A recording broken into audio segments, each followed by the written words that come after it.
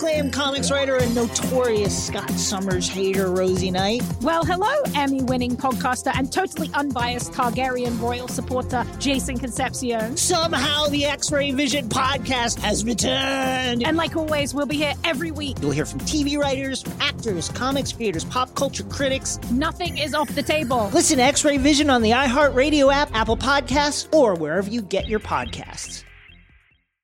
If you want to level up your marketing and business knowledge, look no further than the Marketing School podcast, hosted by Neil Patel and yours truly, Eric Su. It is the #1 marketing podcast on Apple and number 15 on business in the United States. Now, if you want to listen to interesting conversations with operators that have been there, done that, also with other interesting guests, then listen to Marketing School every weekday on the iHeartRadio app, Apple Podcasts, or wherever you get your podcasts. As important as choosing the right destination when traveling is choosing the right travel partner. Gene Fodor. Gene was good. But be careful, because the worst trips result when two partners have two different agendas. The CIA really need your help, Gene. Freeze, Americano. Gene, run! Listen to Fodor's Guide to Espionage on the iHeartRadio app, Apple Podcasts, or wherever you get your podcasts. Go behind the wheel, under the hood, and beyond with Car Stuff from HowStuffWorks.com.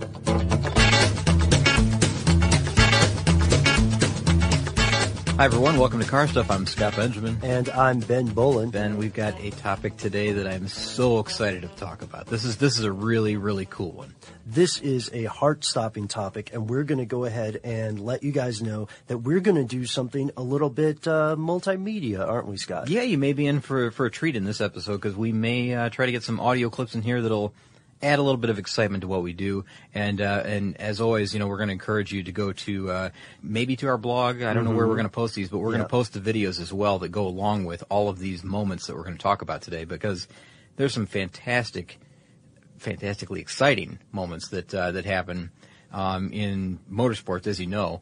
And, we've got just a few of them here. I mean, there could be literally thousands of these. Thousands, yeah. But we've kind of gathered about 8 or 9 of these things, maybe I think, that we find particularly exciting, particularly interesting, and they all revolve around the final lap of a race. We talked about this before we went on air, right, Scott? We didn't want to call it the best last laps. Yeah, that's right. It's just exciting. Things that we really enjoy, and we hope that you guys will enjoy them too. Now, that being said, these are just auto races. These are they're no motorcycle races. There are no famous last yacht laps or anything. No, nothing like that in this one. It's just auto racing, and as a matter of fact, we've got a little bit of not everything. We've got IndyCar, we've got NASCAR, we've got a little bit of Formula One in there. Yeah, the Spanish Grand Prix. Yeah, I think that's about it, really. I mean, just those 3 series, really. But I'll tell you, that's more than enough to talk about right now. I know that there's, like I said, there's a million of these out there, and you got to remember, it's not just a moment in a race that happens, because there's again another million moments like that. Yes, these are focused on strictly the last lap, like maybe what happened right up to that point. But the last lap is really critical in the way the whole race ended up. And before we get started, I do have to make one correction to something that we talked about not long ago. Okay. We had a story on the Corvair, if you recall. Yes, sir. And that's actually getting quite a bit of response, a lot of good response, a lot of positive response. But the person that suggested this originally, I think his name was Joel. What is it? Rushworth? Rushworth, that's right. Yeah. He wrote back to us on Facebook. And first of all, he said, I was kind of watching this as it happened. He said, well, I'm listening to the episode, great job, and then there's another comment like, not bad, but I've got one little comment here. So I figured I'd just go ahead and mention this and just get it out there that there was a correction from Joel. And thanks, Joel, for catching this. I appreciate it. In that episode, we mentioned a collapsible steering column versus we mentioned a telescoping steering column. That's what we said. And what we were talking about, or what we meant to describe, was a collapsible steering column. And that's what we meant. Now, I don't know how that's going to play into, I haven't even listened back to this, but, because we just got this correction, but, I don't I'm not sure how this plays into our research on this, because I mentioned that the Futura, I think, was it? The Ford Futura? Yes. Had the collapsible I said the collapsible steering column. Possibly that one had a telescoping steering column. I'm just not sure. I'm sorry. It was the Ford Thunderbird that we mentioned. Mm-hmm. It was the Thunderbird. 55 Thunderbird. Right. And, I think we mentioned the Cadillacs later on. Now, it's not the same thing. Now, a telescoping column, as Joel points out, is one that can move forward and backward. And that's for just strictly for driver comfort. Right. I mean, how far out you have to stick your hand to grab the wheel. Yeah, they're adjustable by the driver, but they still, as Joel said, lock and become rigid. Yeah, that's the critical point there, is they become rigid, and it just becomes, again, one solid steering column all the way up to the steering box up in the front. Now, the collapsible is more for safety, and I want to say something like Ford, I want to say. Okay. I'm going to have to, I wish I had a better note on this here, but I think that early on, someone had a collapsible steering wheel that was just like a splined wheel that was able to drop back. That's not the same thing. Now, a completely collapsible column, that's completely different. That's one where it has a joint in the middle that allows it to break free. It doesn't become one, like a spear almost, really, that can come into the cabin. So collapsible is for safety. And by 1968, I think is the way Joel put it. And I did look this up. 1968 is when all cars in the United States, including the Corvair, had to be equipped with them. That was the federal mandate. So, right. And you said, and as you said, if people check out our Facebook page, Car Stuff HSW, they can see that conversation. Now, Scott, buddy, I'm not going to leave you out in the cold here on this, because I had a correction for something that I said from a listener named John, who wrote to us with an email. And I wanted to address this on air because I think you made a really great point.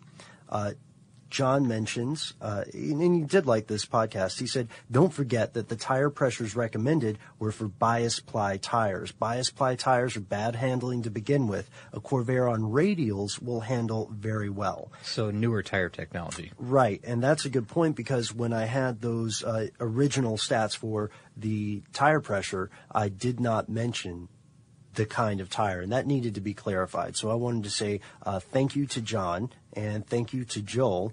And now that we have clarified some of that stuff... Yeah, fair enough. Yeah, fair enough. Fair enough. Now, we do need to kind of lead into this a little bit. Right, some context for our last laps. Yeah, I mean, I guess I want to say that, we said that it's the last lap, it's not a moment in the race or whatever. We've already covered all that. Right.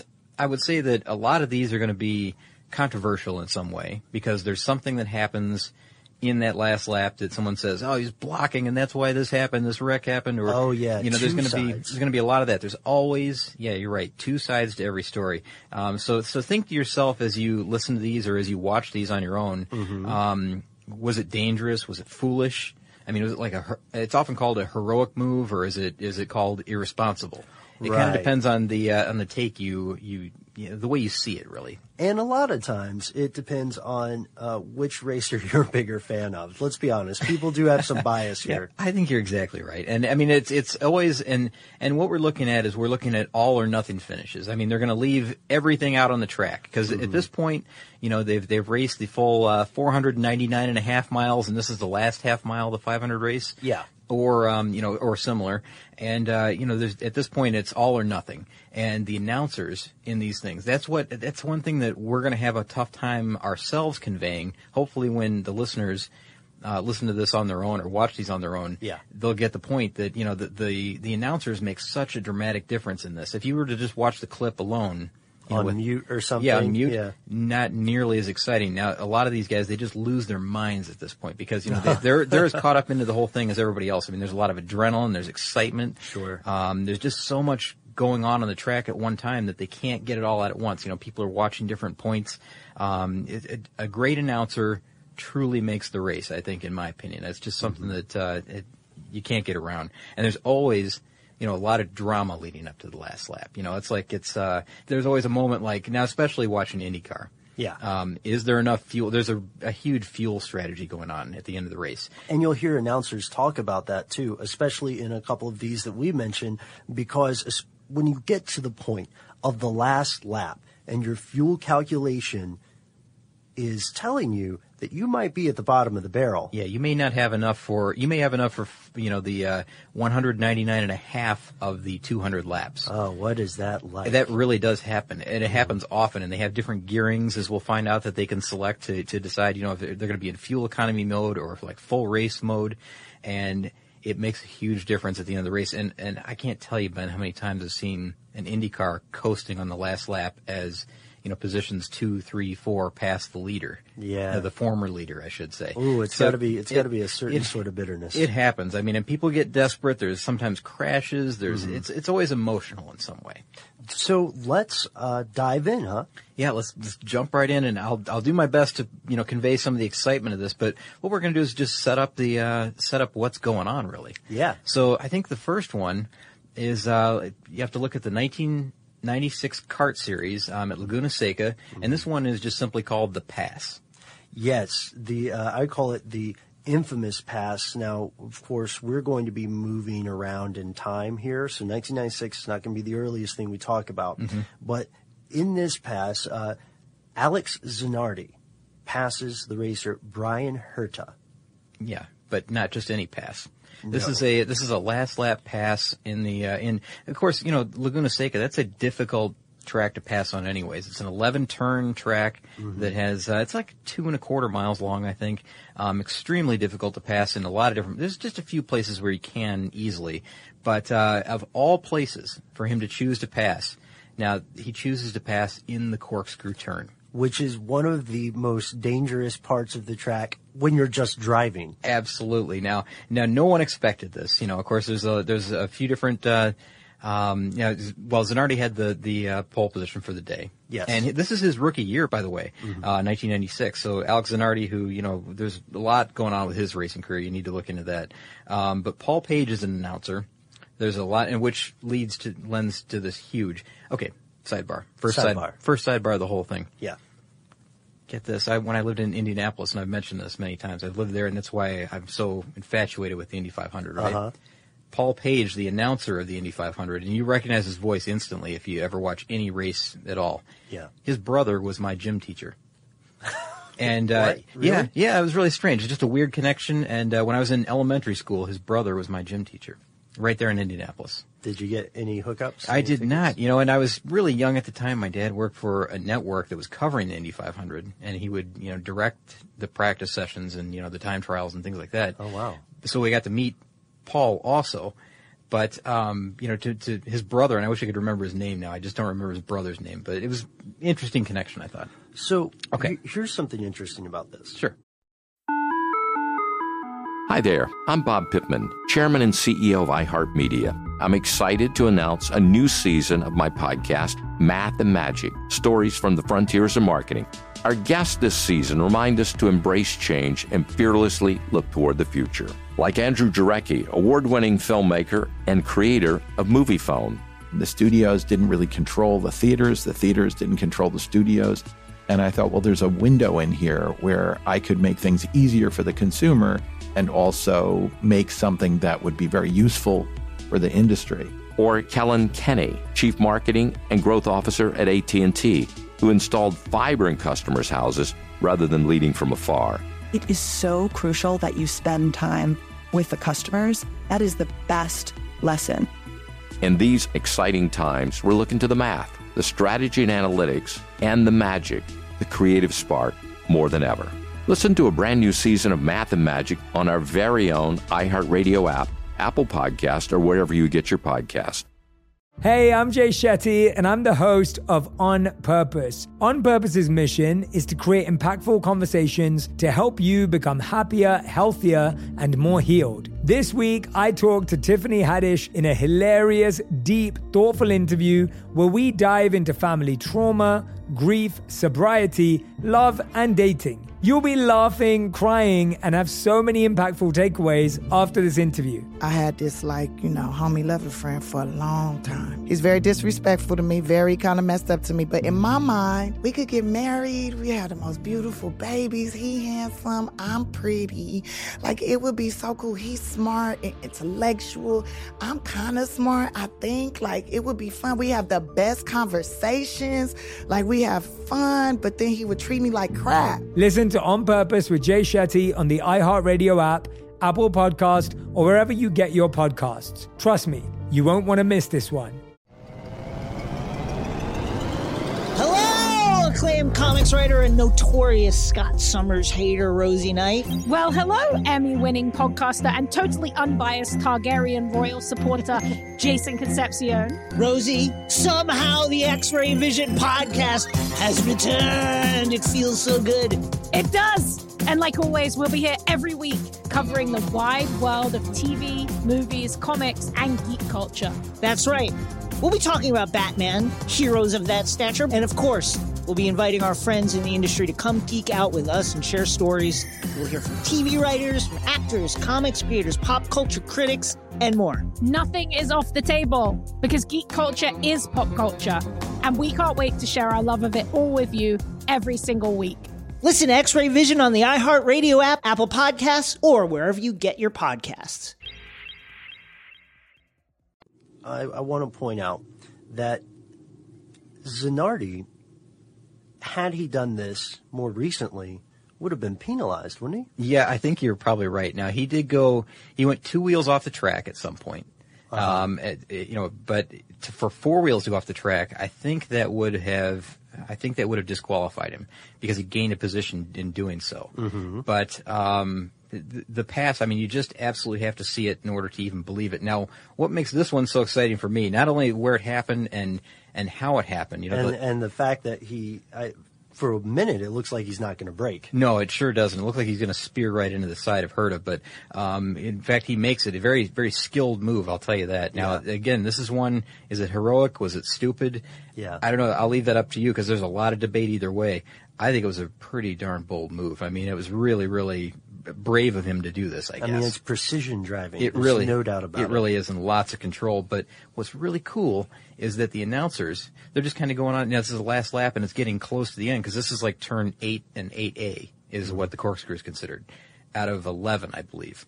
And they're not really expecting anything to happen at this point. So when you're watching the clip as they're talking, it's kind of like the end of the race wrap up almost. Like, oh, this has been a great race, and who's going, we've seen a lot of changes, etc.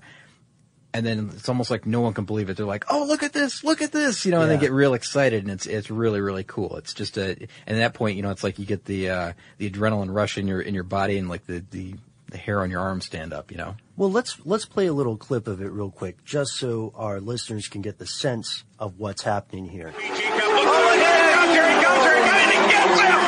Can he get him back? Can he hang on? Oh, look at this! Down through the first on the final lap.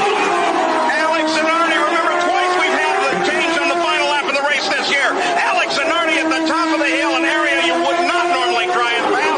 Ducks the inside of Brian Herta, goes all the way off the course on the right-hand side, and Alex Zanardi, with a brilliant move, takes the checkered flag from the pole and the win here at Laguna Seca. So now you get the feel for some of the excitement of around that moment, right? Mm-hmm. And normally it's not seen as a passing opportunity. So that's what makes this one so unusual. It's just such a bold and daring place to make this move. And by the way, Jimmy Vasser, who finished 4th on that day, he ended up winning the drivers' championship for that year, for 1996. But it was completely lost in the news. The big news was this pass. Oh yeah, it was sort of the page 3 headline then because of the pass. Yeah, exactly. Now those sorts of passes are attempted far more often than they are successfully completed. That's another thing about this. Right? Yeah, that's true. Yeah. It's often the way it ends up the other way, and that both cars end up in a pile of rubble off on the side of the track, and position number 3 ends up taking the victory. Now we said we're going to jump around in time a little bit. Where do you want to go next, Scott? How about a race where that exactly happened? because this is one that I think we've mentioned this one on our Facebook page. Yeah, we have. I know that when this year's Daytona 500 is coming up, I pointed it out as one of my favorite moments in NASCAR racing history, really. This is the infamous fistfight at the 1979 Daytona 500. Yep, this is the moment where Cale Yarborough and Donnie Allison, depending on who tells you the story, we're just going to tell you the facts, okay? First, I think, just to be fair, Scott, we should just say the objective facts. Sure.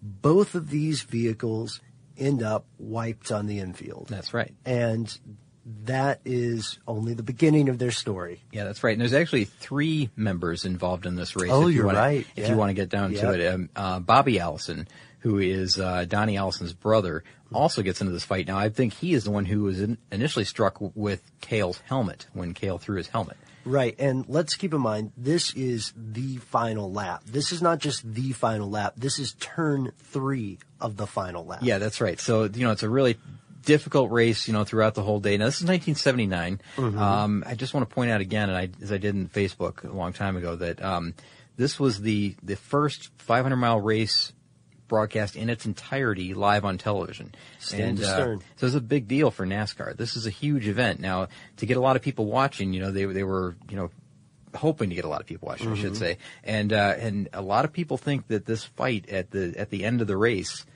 made all the difference in the world. They think it instantly made a lot of NASCAR fans. Oh, ratings-wise, yeah. Yeah, and brought people back again and said, I want to see NASCAR on television every weekend from now on, because if this is the way they're going to race and this is the way it's going to be, I need to see that. Now, I'll paraphrase a cousin of mine. I'm not going to identify him or her, okay, but him. I'll paraphrase and keep him anonymous so I don't embarrass him. But he likes to point out that one of his favorite things about, as he calls it, the old races is that you never know what's going to happen. Okay. And I think this is a prime example. Now, we should say that on turn 3, this is a sort of cursory description of how it happens. I think Donnie's in the lead, right? Yes, that's right. Donnie is in front of Cale. Mm-hmm. And so Cale is edging up to make a pass attempt. On the backstretch, yeah. On the backstretch. Mm-hmm. And as the regulations, state now, at least, there's a minimum amount of space that the person being passed must grant the person attempting to pass. If there's an attempted pass, you need to grant at least one car width, I believe, between that and the inside line, which would be the white line on the track, not necessarily the grass or mud, which was in this case it was mud in the infield of Daytona, which it's kind of hard to imagine now, but it was that way. So Cale is making the attempt, and Donnie Allison is, I guess, asserting his position. Let's just say it, Ben. He was blocking. He was blocking. And it happens. This is closed wheel racing or covered wheel racing, and that it's not open wheel like in IndyCar. So there is a bit of bumping that happens, and it doesn't have the disastrous consequences like open wheel does, where they launch each other, right? Scott. Yeah. So there's bumping, and let me tell you, that bumping, that's severe. I mean, when you watch that, can you believe that they were even able to keep the cars straight after that? As long as they did? Amazing. Yeah, they are, it's like an action movie car chase, because they're grinding their cars at each other at one point. And just skidding off of each other several times. I mean, they make contact 2 or 3 times. I'd say 3 times. Yeah. Finally, one car, Cale's car, just noses right into Donnie's car. They both ride up the track and into the wall in turn 3. Yeah. And as you can imagine, that puts them both out. They both slide back down the track, and they end up in the infield in turn 3. Meanwhile, guess who passes them? Richard Petty. Yeah, that's right. Passes. Yeah, Richard Petty. And what's kind of interesting about this is Petty almost doesn't win the race. If you watch the rest of the clip, you'll find that Darrell Waltrip almost passes Richard Petty just before the finish line, but he gets the victory narrowly. And just at that moment, that's right when the checkered flag's flying. There's all this excitement, and there's like, I can't believe what a great race this has been. And the wreck happened. That they think that's it, and then suddenly, one of the announcers picks up with, "It appears we may have a fist fight." Let's just play the clip. It appears we may have a fist fight. We see drivers and helmets, safety officials trying to jump in there and separate them as tempers have really flared after this amazing incident on the final lap coming into turn number 3. As you could tell, If you could tell by that description there, the guys are still wearing their helmets for a minute, and they are wailing on each other. Yeah, that's right. And the Allison brothers, Donnie and Bobby. Yeah, they had a little, I guess, altercation with Cale earlier in the day, I suppose. Now, I don't know which one it was. I don't know if it was Donnie or if it was Bobby who spun out early in the day with Cale.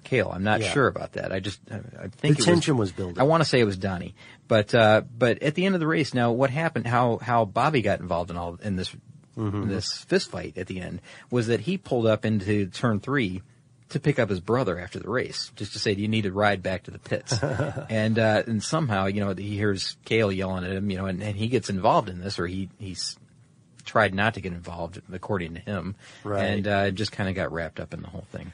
And here's something that some race fans might enjoy. If you haven't checked out the story of the infamous 1979 Daytona 500 fight, you can see both Cale Yarborough and Donnie Allison much later in life, and they still disagree on who was at fault. Yeah, I don't know when that clip is from, but there's still, you can tell there's still some animosity. Anger. There's a bit of anger there, yeah. And you know what, Ben, I need to say this too before we wrap up this one, because we've got another one coming up, an F1 story we're coming up to.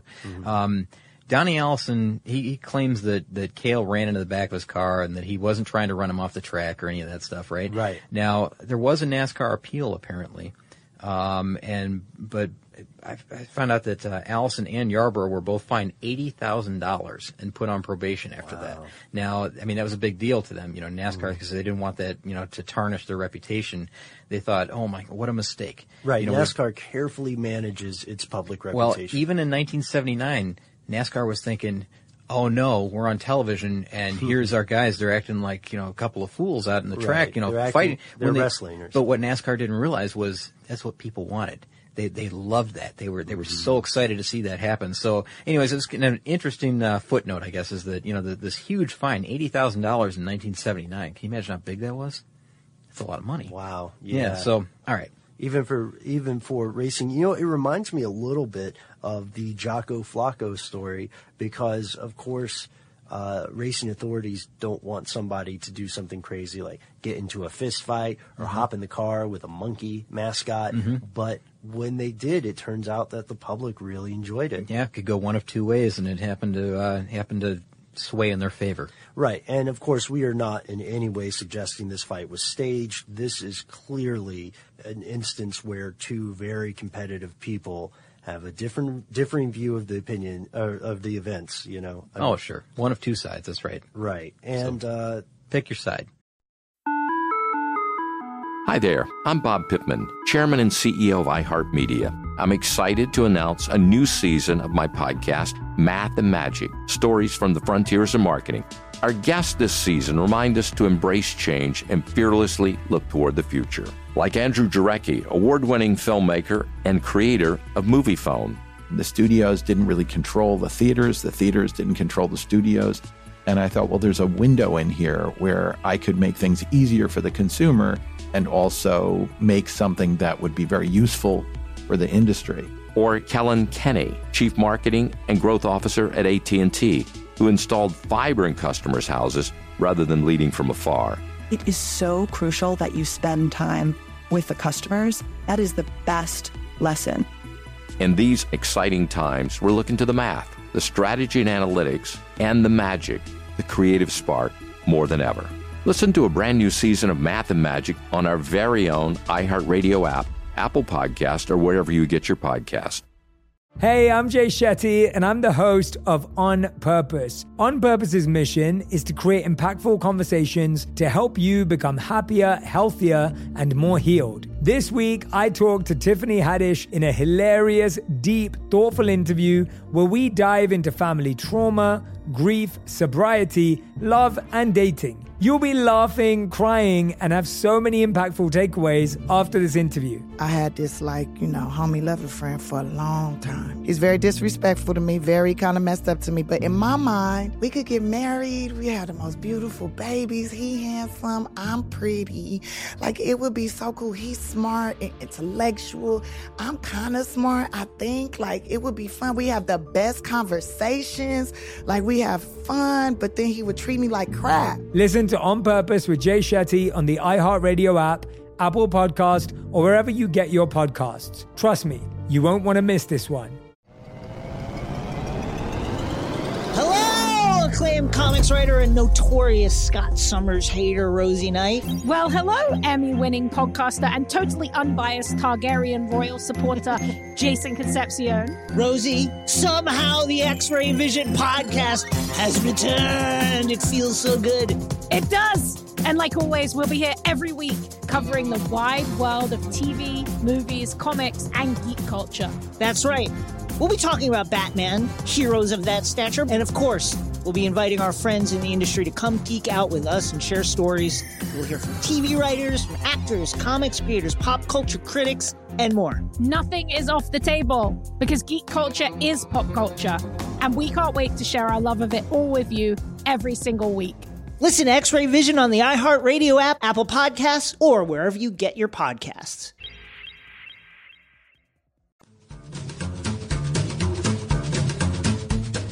Back to Open Wheel, and we're going to go back to 2001 for this one, the Spanish Grand Prix. And this is where Mika Hakkinen runs into a little bit of trouble on the last lap, and it makes for, believe it or not, this is really, really exciting, and I'll tell you why.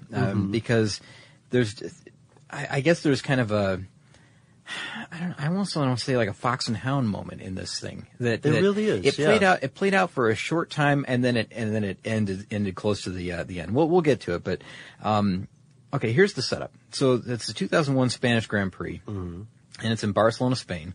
Now, Mika Hakkinen, at the time, if you remember, he was a really good F1 driver. And now at that point in 2001, I don't know if he wasn't really at his peak, because I think it was like 98, 99 when he was really winning a lot of races. And he had 3 successive wins before this, at this track. And, outright before that, in 98, 99, he had like the Drivers' Championship. So he was, he's consistently winning races a lot. And you mentioned, the 3 wins. He had won in 98, 99, 2000, and here we are in 2001. And we're talking at this same event.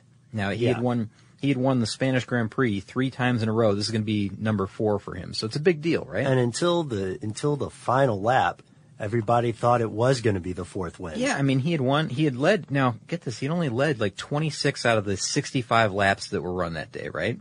And now, again, would have been his 4th win. All he had to do, he was in the lead on the last lap.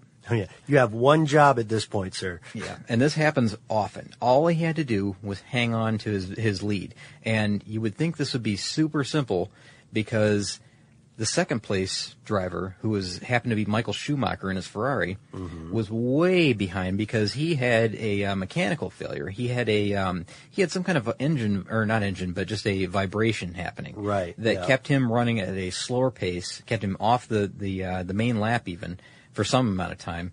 And then even farther beyond that was Juan Montoya, who was in, I think, a Williams BMW.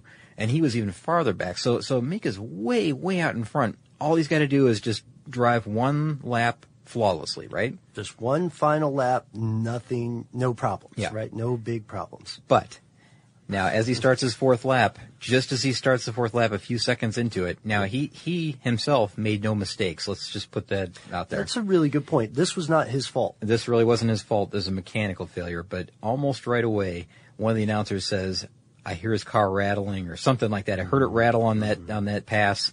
And then suddenly there's smoke billowing out of the back of Mika's car. And his engine is gone. Yeah, his engine, you thought it was an engine.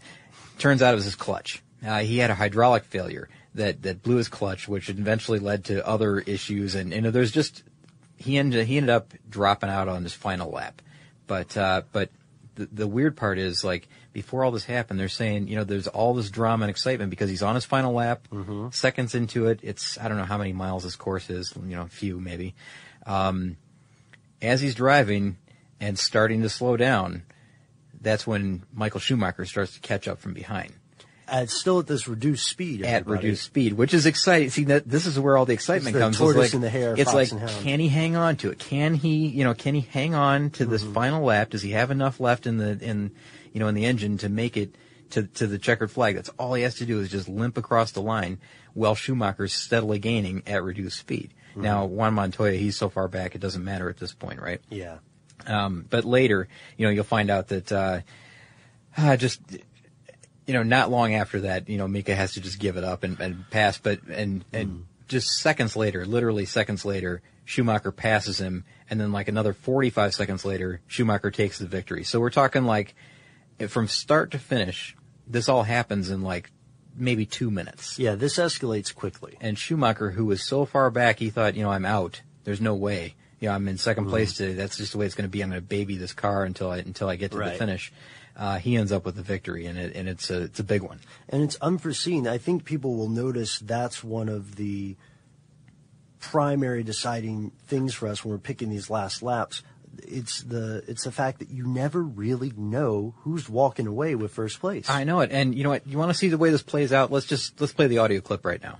If he can just do this last 2.5 miles or so, he is going to have won this race 4 years in He's slowing down, Murray. I thought I heard it rattling as it came past the pits last time. Mika Hakkinen is slowing right down. Is he out of fuel? Oh, this could be absolutely fantastic. He's got to finish this last lap.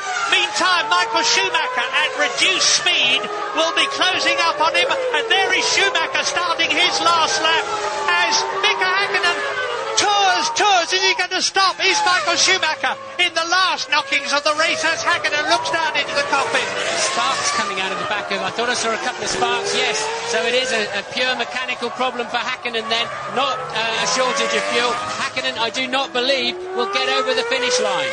And Adrian Newey looking there, bang, the engine's gone.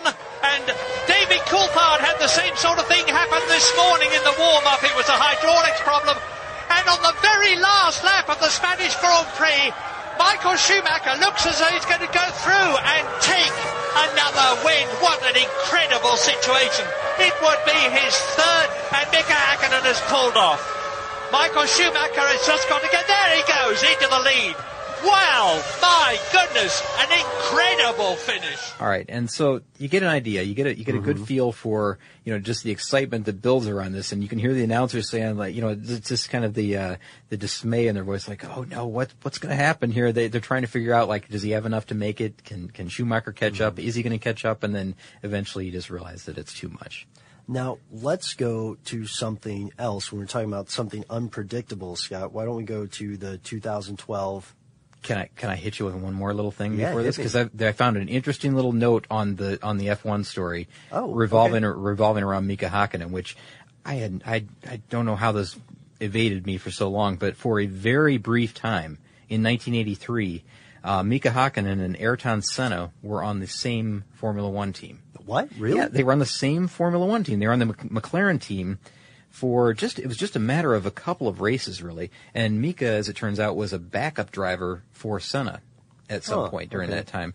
And I think that what happened was, it was only for 2 races at the end of the season when they were both on the same team, or racing as on the same team, because at the end of the Italian Grand Prix, Michael Andretti, who was the other Formula One driver, Michael Andretti tried Formula One for 1 year and didn't do very well at all. He retired in 7 out of 13 races. So, for various mechanical problems, crashes, whatever it happened to be. But he was dismissed, as they say, after the Italian Grand Prix, and that's when Mika picked up the slack for him. And so Mika Hakkinen and Ayrton Senna were driving on the same team for 2 races before Ayrton left to go to the Williams team in 84. So, 94. So, that was a big deal.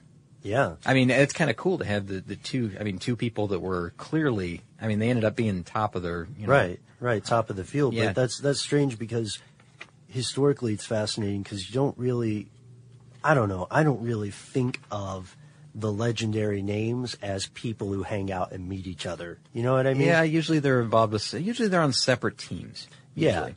Yeah, exactly. Typically, they're competitors that are, against one another. They're not, necessarily sharing garage space. And, maybe that's why. Hakkinen was around for the full 83 season, I believe, but he was just a backup driver at that point. He wasn't the main one of the main drivers. So, just an interesting footnote, historical footnote that I thought people should notice because, and I may have said 83 back in there. I meant 93, obviously. The 93 season. Yeah. Okay. You corrected. Right. Okay, good. So, wait, I hate to interrupt. Well, what's that? All right, man. I got some bad news. This was supposed to be our easy podcast this week. It is easy. Well, yeah, it is easy, but that's the problem. We're having too much fun. This was also supposed to be our short podcast. Oh, I see the point here. So we're running a little bit long. So maybe, we can break this up into 2 parts. How about that? You know what? Agreed. Because just for our listeners, just so you guys know, every time that we tell ourselves we're going to have a short podcast, we jinx ourselves, and it looks like it happened again. So we're going to go ahead and make this a 2-parter. Tune in to hear the second part of our series on famous last laps. In the meanwhile, drop us a line on Facebook, give us a holler at Twitter, or send us an email at carstuff@discovery.com. For more on this and thousands of other topics, visit howstuffworks.com. Let us know what you think. Send an email to podcast@howstuffworks.com.